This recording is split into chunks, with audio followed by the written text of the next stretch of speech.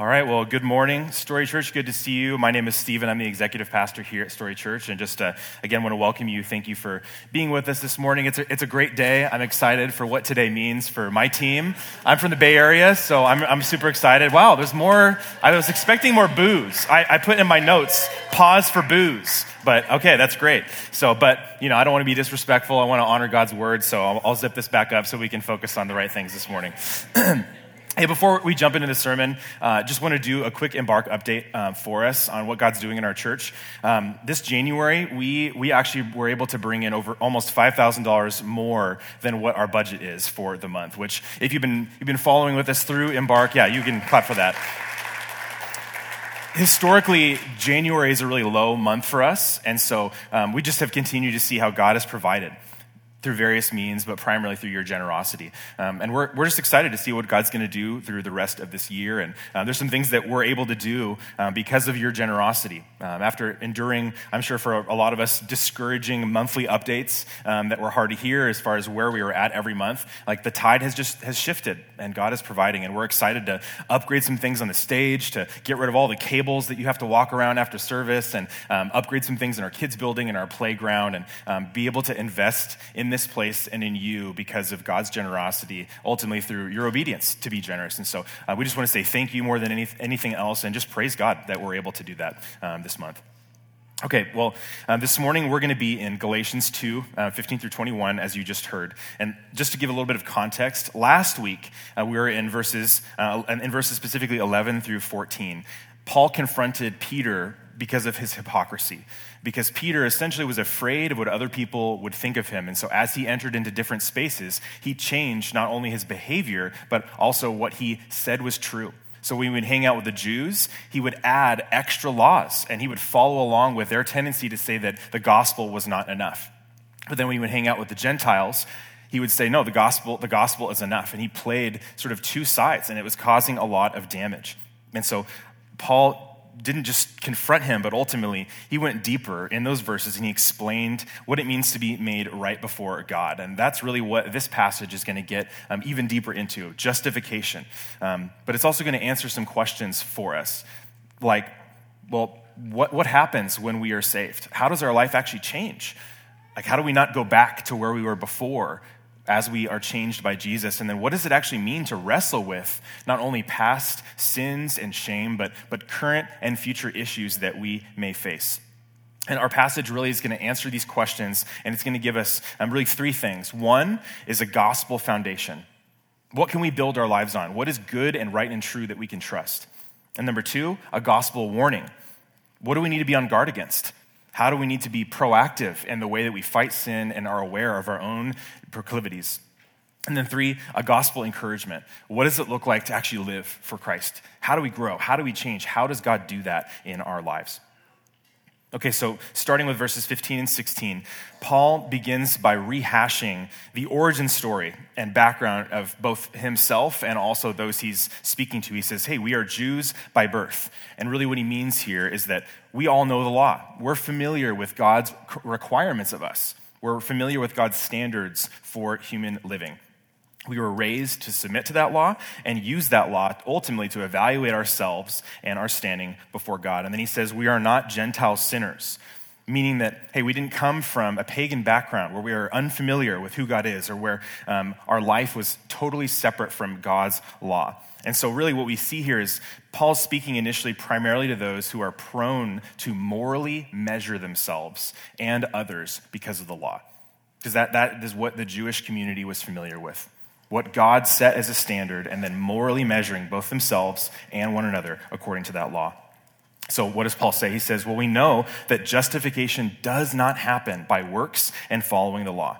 And so I just want to take some time in this first section just to talk about what is justification? What does that actually mean? What does it mean to be justified? Well, we've talked about it a little bit, but justification is a big word. It's not probably a term that you use very often or hear used, but to be justified truly just means to be found in the right and to be freed of charges, to be cleared of charges as just. So inherently, it's this idea in the justice system of being declared right, that there is no issue, that you didn't do anything wrong, you are free and clear to go. And so there's this idea that there's something in the way. If we need to be justified, that there's something in the way. There's something that says we're not justified, and that's sin. And that's not just specific sins that we have committed. It's actually our hearts. It's our desires, our tendencies, the core of who we are. It's corrupted and it's sinful. And God's word says that we're guilty. If we're guilty of breaking even one part of God's law, then we're guilty of breaking all of it. And so there's no escape. God's standard of justice in Scripture is absolute. There's no kind of squeaking by or getting off on a technicality. If there's any hint of evil or wickedness in our hearts and our behavior and our minds, past, present, or future, then we fall into this category of being not justified, of being worthy of death and punishment. See, because we're worse off than this sort of theoretical hint of sin person. Because when our intentions are corrupted and our desires are corrupted, it's not just our behavior. It's something we can't change. You can change your behavior, but you can't change the core of who you are on your own. And we know this. We hurt people. We hurt ourselves. And we know our morality is inconsistent and broken. It changes with different seasons and situations. We know ourselves. We're hypocrites by nature. James 2:10 says, even if we keep the law but fail in one point, we are guilty of all of it. And so it's important that we know this bad news, that this is our starting place, a guilty verdict. The judge has looked at our lives and said, nope, you're guilty. You can't go off free. You're not justified. You deserve death. So just like our baseline is a guilty verdict, just like these Jewish Christians in the New Testament, we are prone, like them, to measure ourselves, to look at, even though we know we don't deserve it, even though we know we're broken, we want to measure ourselves. We compare ourselves with others. We all know this. Whether you come from a religious background or completely irreligious, for that matter, all of our hearts long for a way to know if we're measuring up. And we need something. We all want something to sort of determine, am I good enough? Am I a good person? I believe person on this earth today has a set of moral standards that they determine and are correct for themselves, that they measure themselves and they evaluate other people by. This is just in our nature. There is no living where we have no moral standards. We all have something that we believe is right and good and wrong, and we measure ourselves by those right and wrong, and as well as other people around us. And so Paul's words here, I just want to make clear, they don't just apply to the Jewish people who were raised in a culture and a society that taught them the law by birth, as Paul did. They apply to all of us. They apply to you and me. So with that context in mind, Paul reminds the church that we are not made right with God, nor do we have God's requirements and his law fulfilled in our works, that there is no way we can do that. It's just impossible. No one can be justified by their own works. Only by belief in Jesus Christ can we be justified. And so Paul really is giving here a reminder of the good news of the gospel, that we are broken, we are flawed, we can't save ourselves, but that we have good news in Jesus because of what he's done for us. And it is good news because of how far off we are and how incapable we are of changing the core of who we are and overcoming a law that we've broken, even if in a little bit, we've broken all of it. There's no hope for us. Only by God's grace is the Christian saved, forgiven, redeemed, made new, and ultimately justified. This is all because of the life, death, and resurrection of Jesus. And this is a huge relief that we should be able to hear this and breathe out because the love of Jesus towards us. And so this is our first point this morning, and that this is our gospel foundation. No one is justified by their works, but only by faith in Jesus. And I just want to say, these are words, if you did grow up in church, if you've been at Story Church for a while, it just can sound sort of like rote and like, yeah, I know these things. It doesn't mean anything. But this is huge. And we're going to see more throughout the rest of this passage, ways in which this truth hits us that should deeply encourage us, deeply lift our spirits, and ultimately motivate us to follow Jesus all the more. Okay, so our second section here in verses 17 through 19. So Paul first gives us that foundation. He reminds everyone of the good news that you can't justify yourself, you're broken, but God ultimately has, and you can be justified by faith, just by believing in Jesus and what he's done for us. So then he addresses two people in these next few passages. First, he addresses the Christian who kind of goes on sinning lawlessly after being saved. And then he also addresses the Christian who goes back to the law, who tries to go back to those old ways of evaluating and measuring themselves by the law. So let's look at verses 17 through 19 together on the screen or in your Bibles.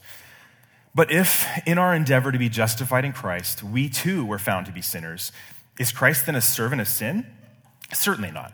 For if I rebuild what I tore down, I prove myself to be a transgressor. For through the law I died to the law so that I might live to God. So first, Paul addresses the Christian who kind of goes on sinning unabashedly after receiving the grace of God. Since we have been made right only in Christ, not of anything we've done, kind of the question is, well, doesn't that enable sin? Someone can just take that grace that God's given and just kind of go on living however they want.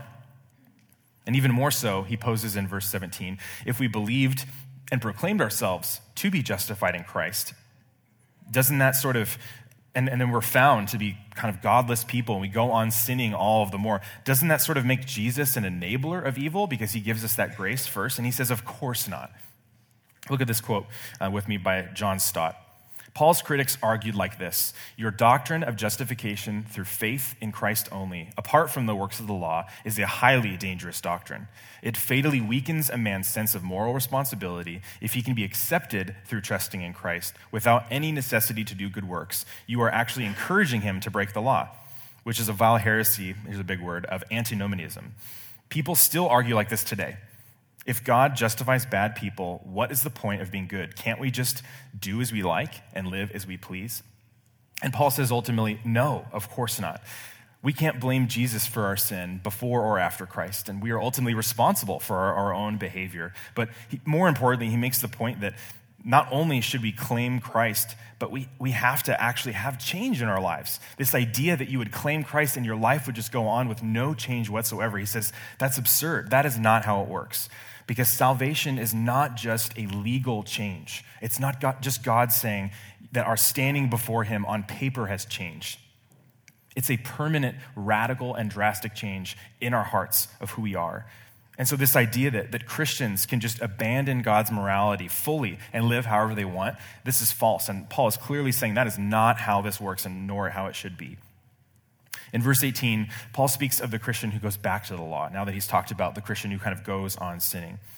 Paul provides this metaphor of rebuilding what was torn down, which I do think applies to both of these areas of the Christian going back to former sins, but also specifically here, returning to the life of legalism and law-bound self-evaluation apart from Christ. See, if we rebuild those structures, if we attempt to live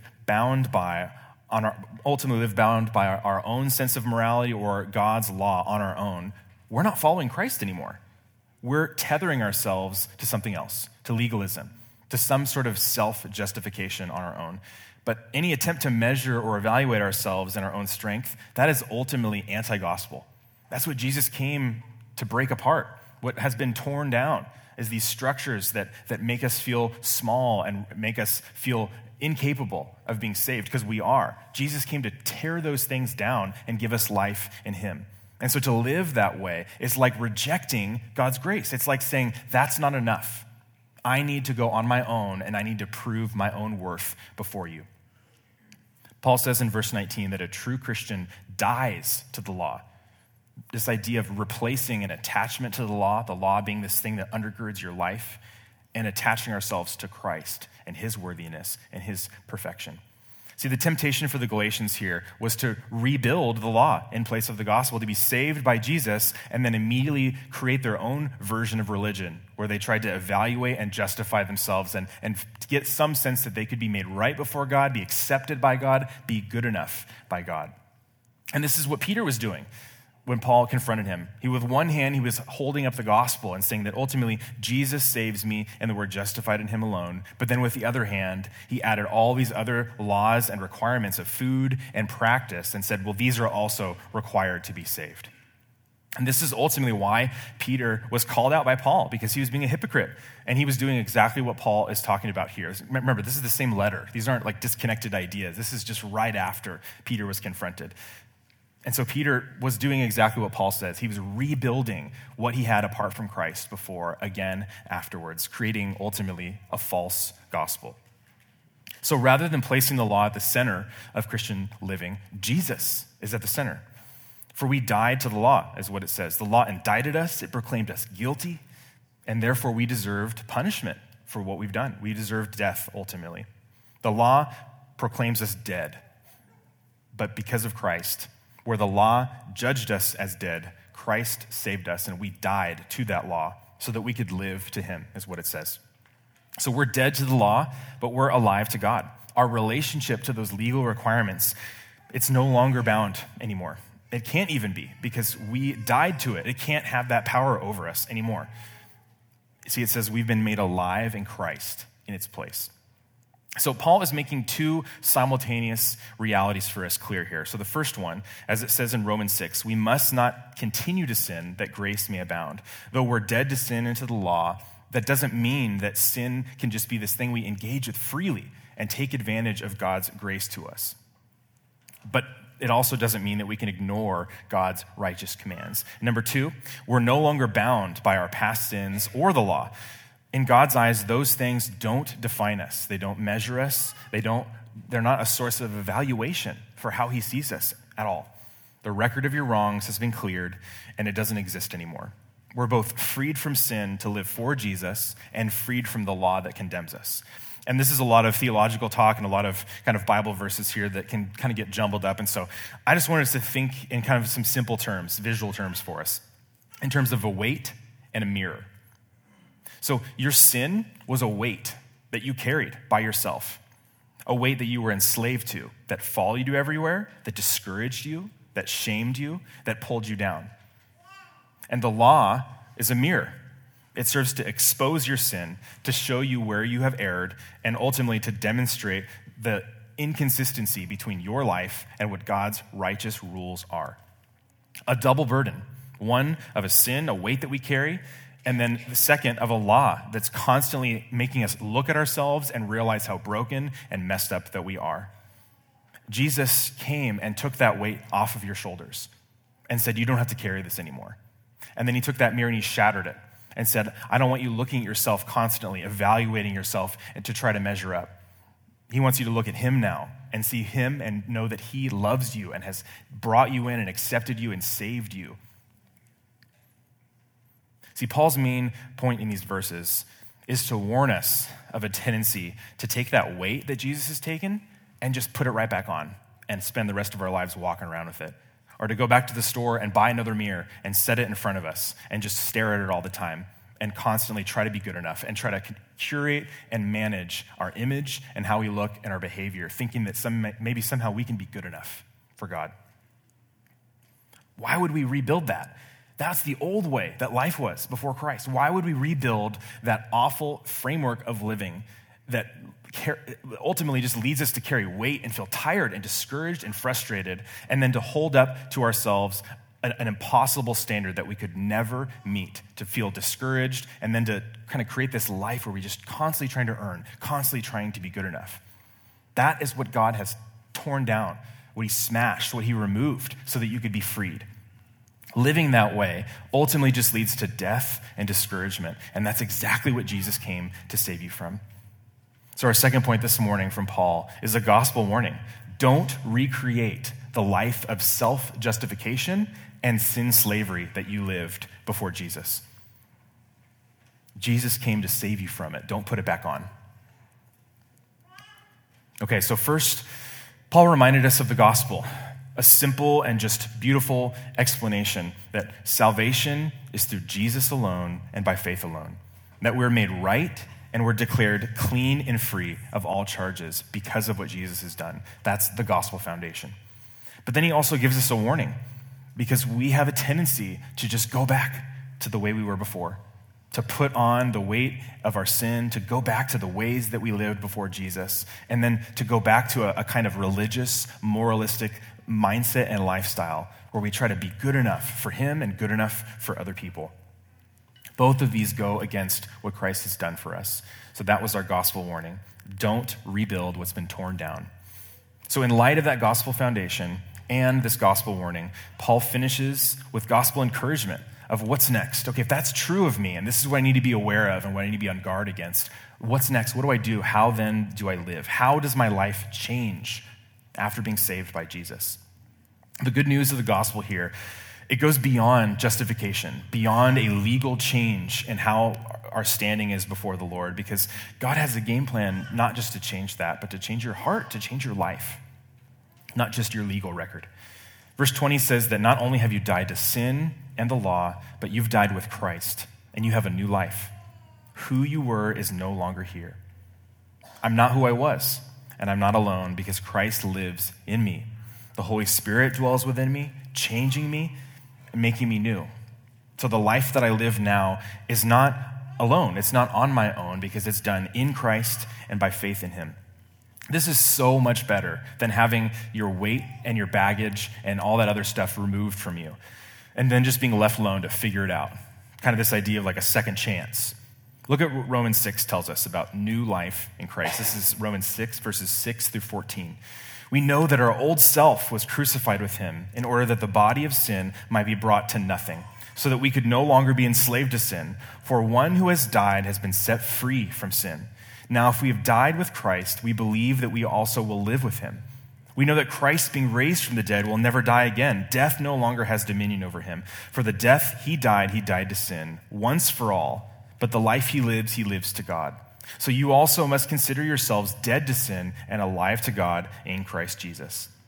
Let not sin therefore reign in your mortal body to make you obey its passions. Do not present your members to sin as instruments for unrighteousness, but present yourselves to God as those who have been brought from death to life, and your members to God as instruments for righteousness. For sin will have no dominion over you, since you are not under the law, but under grace. So you have a new life now.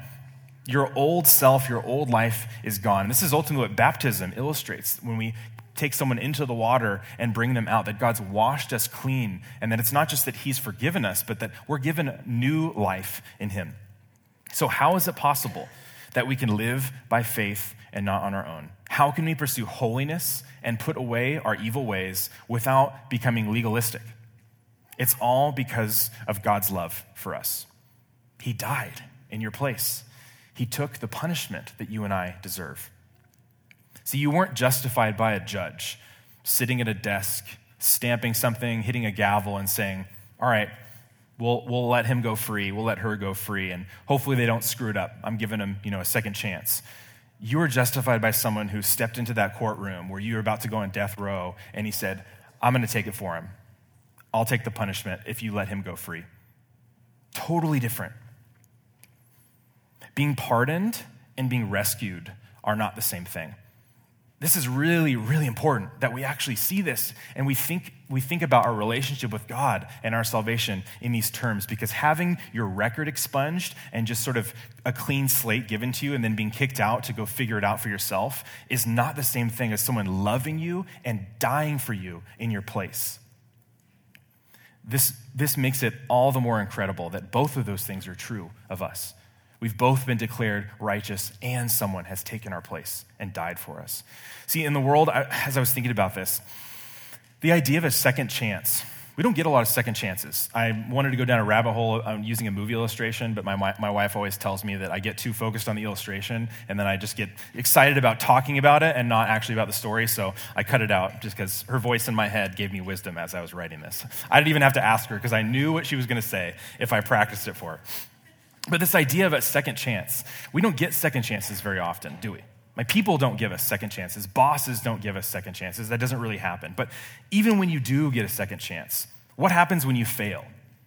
When you break your promise that you made? There's no more chances. Trust is lost. It's broken.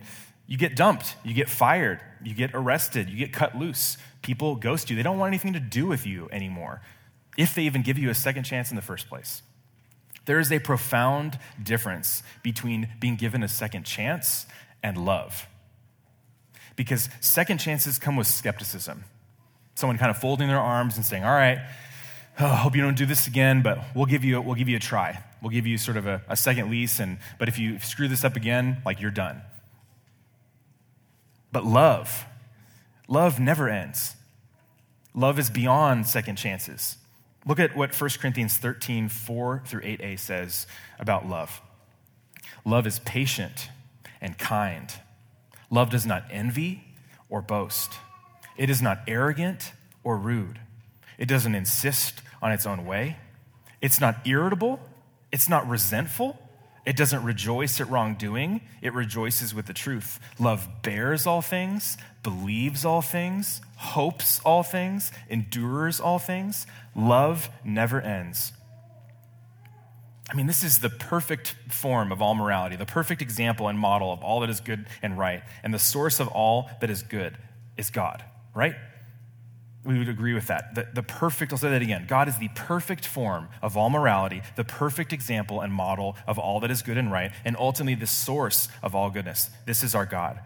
So when we read about love in God's word, it means that God is the perfect form and perfect version of that. Or we may read these verses, in like a service about marriage or at a marriage conference, or we read about these sort of in a way for us to imitate. This is what's ultimately perfectly true about God. So even just looking at these verses again, that God is not irritable with you. He's not resentful towards you. That he bears all things perfectly. He believes all things. He hopes all things, hopes for the best in all things, endures through all things, and that love never ends. Do you believe that that's true about how God loves you?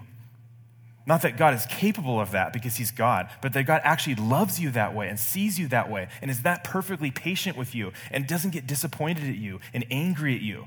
He doesn't get irritated, resentful, burnt out. He doesn't give up on you. There isn't this idea of every time you mess up that he gives you a second chance and kind of leans back and goes, man, I'm giving him so many chances. Hopefully he doesn't screw this one up again. That God never, ever feels that way towards you. Do you believe that? God's love for you never ends. It's not fickle. It's not conditional, even though that's often how we experience love from pretty much everyone around us and how, candidly, we probably love other people. It's real. It's lasting. You can take it to the bank. And that gives us a great deal of peace because God loves you because he chose to, not because of anything that you've done or anything you could do. He saved you because he loves you. And he's always with you and will never break his promises.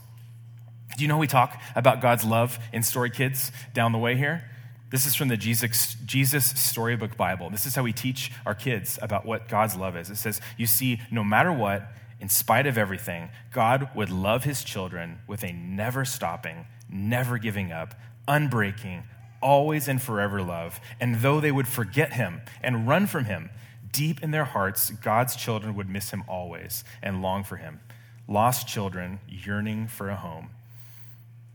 I mean, this is beautiful. We all know how hard it is when someone gives up on us, and we've probably experienced someone just disappointing us over and over, and we don't trust them anymore, and that relationship is broken. We're so marked by our own brokenness and other people's brokenness that it's so hard for us to actually believe that God does that for us, that God loves us this way. Deep down inside my own heart, it's just so hard to believe that God hasn't saved me and then the rest of my life is an opportunity for me to make it up to him. That God stood in my place and declared me righteous and gave me a second chance, and now I have however many decades that I have left to just not screw it up. It's so hard to not think that way. That's just baked into who we are because that's how our world works, and candidly, that's how we work. But this idea that God never gives up on us, pursues you perfectly, that every time that you err, every time that you make a mistake, every time you do something that you told God you wouldn't do again, that there's this perfect grace and mercy that's just available to you time and time again, that is how we can change. That is how we can actually grow. No, I think the reason why it's so hard to not think legalism is going to be part of following Jesus, because how else can we think? How else can we operate? Is because no other person, no other place in life treats us this way. There's always some condition. There's always some, well, if we go too far, it's over. And so we have to continually take ourselves back to the feet of Jesus, back to the gospel, to be reminded of who God is and what he's done for us, and that peace that comes from being loved perfectly forever, and it not being from anything that you've done or anything that you can ever do, is the only place that we can grow. It's the only place that we can actually pursue the Lord and change, because we're not afraid of repercussions, and we're not afraid of measuring up. We're not afraid of matching some timeline, and we're not comparing ourselves to other people and where they are in their walk with the Lord. We're just genuinely responding to who God is and what he's done for us to be more like him, and asking him to help us grow and to change us. Verse 21 closes out our passage this morning in this way. It says, I do not nullify the grace of God, for if righteousness were through the law, then Christ died for no purpose. This is just another, kind of a cap on the end of this whole gospel narrative this morning. You can't break or screw up the grace of God, because if you did, and if you could, then Christ would have died for nothing. You don't have to be afraid of losing your salvation, of losing this idea of standing before God or losing his love, because if that were true, then Christ dying for you, sacrificing himself in your place, would have been potentially a waste, because all of us have and will do something that could make us feel like we lose God's favor. This is what it means to rest in Christ. We rest in who we are in Christ and what he's done for us. This idea that we didn't do anything to contribute to it, to cause it, or to even encourage it. And because of that, we also can't do anything to undo it, to break it, to jack it up. You can't lose what was purchased through the death of Jesus Christ. So we can't live in light of who we were and carry the burden and weight and shame of who we were before him, because Jesus has made us new. You haven't been given a second chance in Jesus. God doesn't do second chances. God does a new life, a new person, total makeover. God didn't save you and kick you back on the street to sort of figure it out and hope that, hey, here's a Bible, here's a church, go figure out what it looks like to make good on what I've done for you. You know, going back to this idea of the legal situation of someone, even if we could imagine the unfathomable scenario of someone who's about to be put on death row is clearly guilty, and then Jesus walks in and says, nope, I'll take his place, put my name on the record, and let him go free. Even if we can imagine that such an impossible scenario that would never happen today with anyone but Jesus Christ. In that scenario, someone's just kicked onto the street to go figure it out and hope that they don't screw it up again and hope that they don't end up in jail again or get arrested again. But God doesn't do that to us. He doesn't kick us to the street and say, all right, I did this for you, now figure it out. God puts you into witness protection. He gives you a new name, a new passport, a new job, a new house, a new place to live where everything is new, everything is different. It's a full and complete change of your life. It's not a second chance. It's a new life. And you're not on your own because Jesus is with you always. And you can't screw it up. You can take that to the bank. So this is the gospel encouragement that we see in Galatians 2 this morning, that because of God's love, you've been given a new life. You've been loved and you've been given a new life.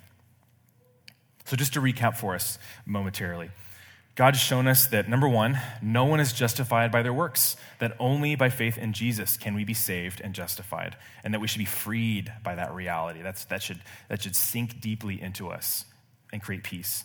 And then two, because of that, we have to be careful. We have to be on guard that we don't create again or recreate or rebuild a way of living that is an attempt to self-justify by his law or anything else, nor would we go back to the way that we lived before him and just pursue sin all the more like it doesn't matter. And then thirdly, ultimately, that we can rest in God's love and that because of it, we actually have a new life in Christ.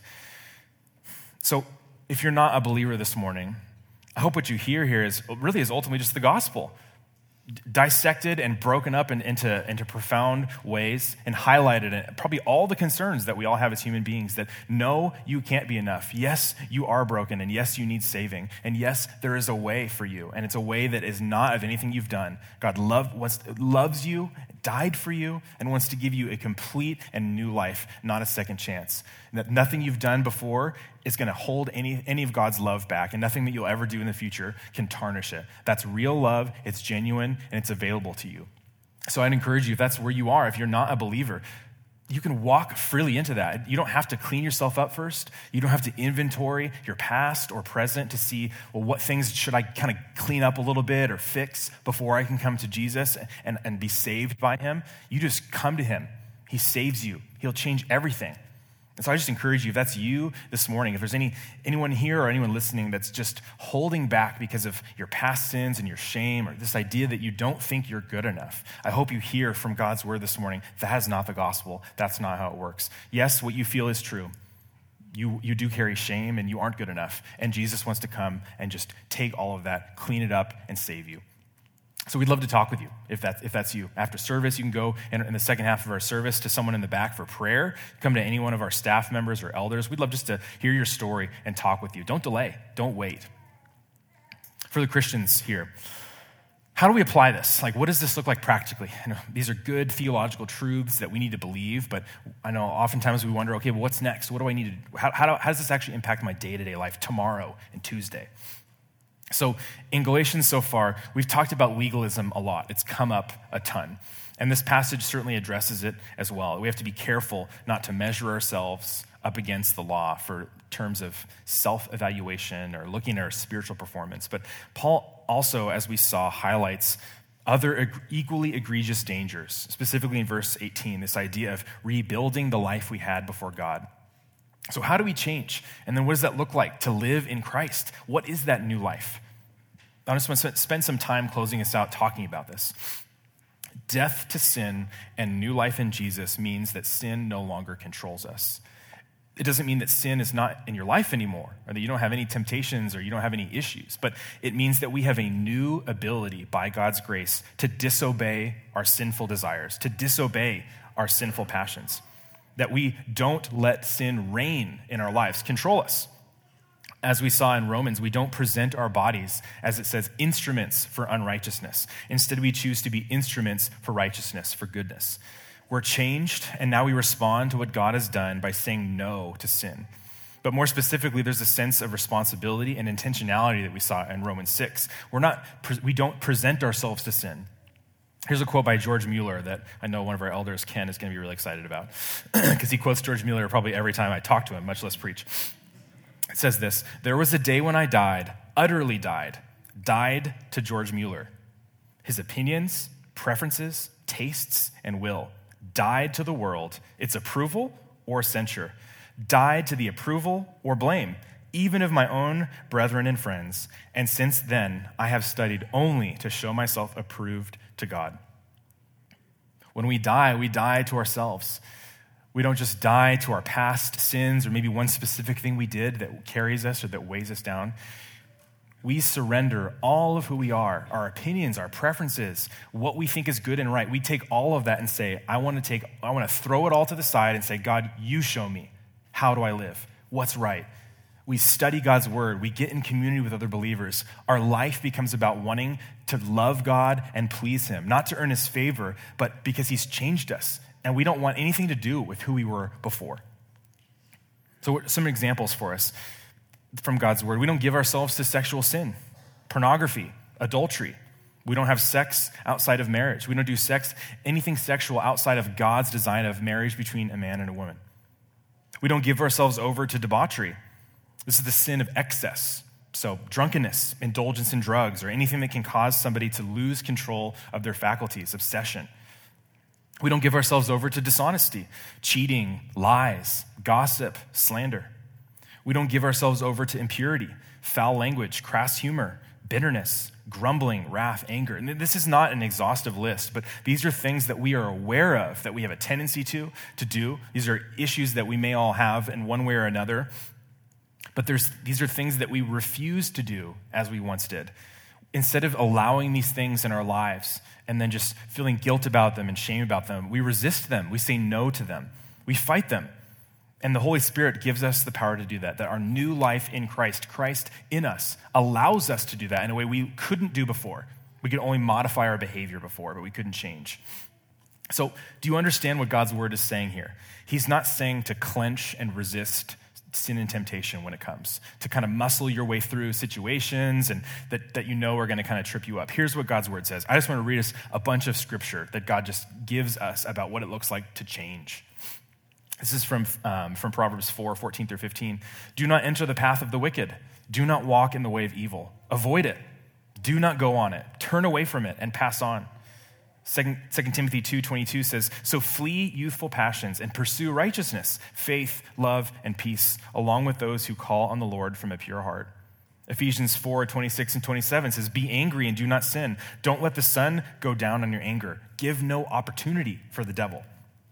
And then 1 Corinthians 6:18 says, "Flee from sexual immorality. Every other sin a person commits is outside the body, but the sexually immoral person sins against his own body." So these verses are really clear. How do we deal with sin and temptation? I want you to hear this. The Bible does not say to resist temptation. The Bible says to flee temptation, to avoid it. Don't pass near it. Don't test the waters. Don't put yourself in a situation where you know you're going to be tempted. Don't give the devil an opportunity. This is totally different than the idea of resisting, this idea of kind of white-knuckling, trying to, I want to do this, or I'm in this situation, and I feel temptation, and I'm trying to resist it. We're not great at resisting temptation, whether it's a piece of cake in front of you, or it's a situation if you're an alcoholic and someone putting a glass in front of you, or it's sexual sin and you're sitting at night with a computer by yourself. We are not great at resisting temptation because we're broken and we're frail. So the Bible tells us to flee it. We change the way we live so that we do not go near the things that are going to tempt us. We make drastic changes in our lives. I'll just say it for myself, and if you listen to the podcast, I've shared my own history of sexual sin. I've changed a lot about what I listen to, what I watch, what I read, because it's not worth it. I don't want to waste my time watching junk with nudity or anything inappropriate like that. I want to pursue Jesus. And I don't want to play some sort of mind game where I put myself in situations where I test how strong I am or how good I am at saying no to things. I want to change my life. I don't want to waste my time with that. I want to pursue Jesus. I want to know him. I want to be more like him. And I want him to change me. And so I don't want to be an idiot and go to the very places that I know will tempt my own sin, my own past issues. It'll poke at those things. I want to pursue good things and run away from that and not even waste my time playing around with it. And so this is what God's word says for all of us. I think sometimes we feel like change is hard when we follow Jesus because we believe what God's done for us, and then we don't actually change anything about the way we live. We say, God saved me, and then, okay, here's all these things he tells me I need to change in that are good and right and true. Here's what his word says. And we just sort of bang our heads against the wall with this list of things going, wow, I see inconsistencies. God's word says not to do this, but I do it anyway. God says I need to live this way, but I'm not living this way. And we just try to modify our behavior by our own willpower, or we hide it when we're not because we don't want other people to see us as frauds. And we waste so much time in our walk with the Lord essentially on our own, trying to be good enough just by our own mental fortitude and willpower, which we know is weak, rather than looking at our lives and saying, wow, like that George Mueller quote, everything needs to change. Everything needs to be reevaluated. The people that I'm around, the places that I go, the things I watch and listen to, the way I spend my time, the way I spend my thinking time and mental time, the way I spend my money, how I use my phone and devices. Everything needs to be opened up and to answer the question, what does it look like to live wisely? How can I flee foolishness and sin and temptation so God can grow me and change me? That's how we change. And again, it's so important to say this because even in saying that, it can just immediately lead to another form of legalism where we're just, okay, now I'm gonna do all these right things. But the point is, this is made possible because we're not afraid of measuring up anymore. Because God's grace and mercy and love has been given to us. So instead of giving sin an opportunity, instead of sort of seeing how close to the line we can get or what we can get away with or testing how strong we are, we pursue holiness and we flee foolishness. God renews our minds and he actually changes us from the inside out. We speak the truth and we don't sin in anger. We respond to our enemies with kindness. We choose to be tenderhearted and forgiving towards others as Christ has been to us. We work honestly, we speak truthfully, we live graciously, and we use self-control to say no to our sinful passions and desires. We trust ultimately that God's way is better for us, that it'll actually give us joy. And we look to live like Jesus and treat people like Jesus treated us.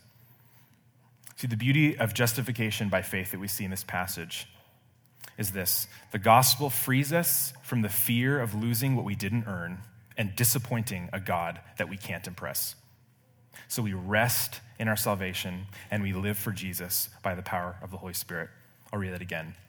The gospel frees us from the fear of losing what we didn't earn and disappointing a God that we can't impress. Then we can rest in our salvation and live for Jesus by the power of the Holy Spirit. This is how we can change because God has changed us. He has saved you.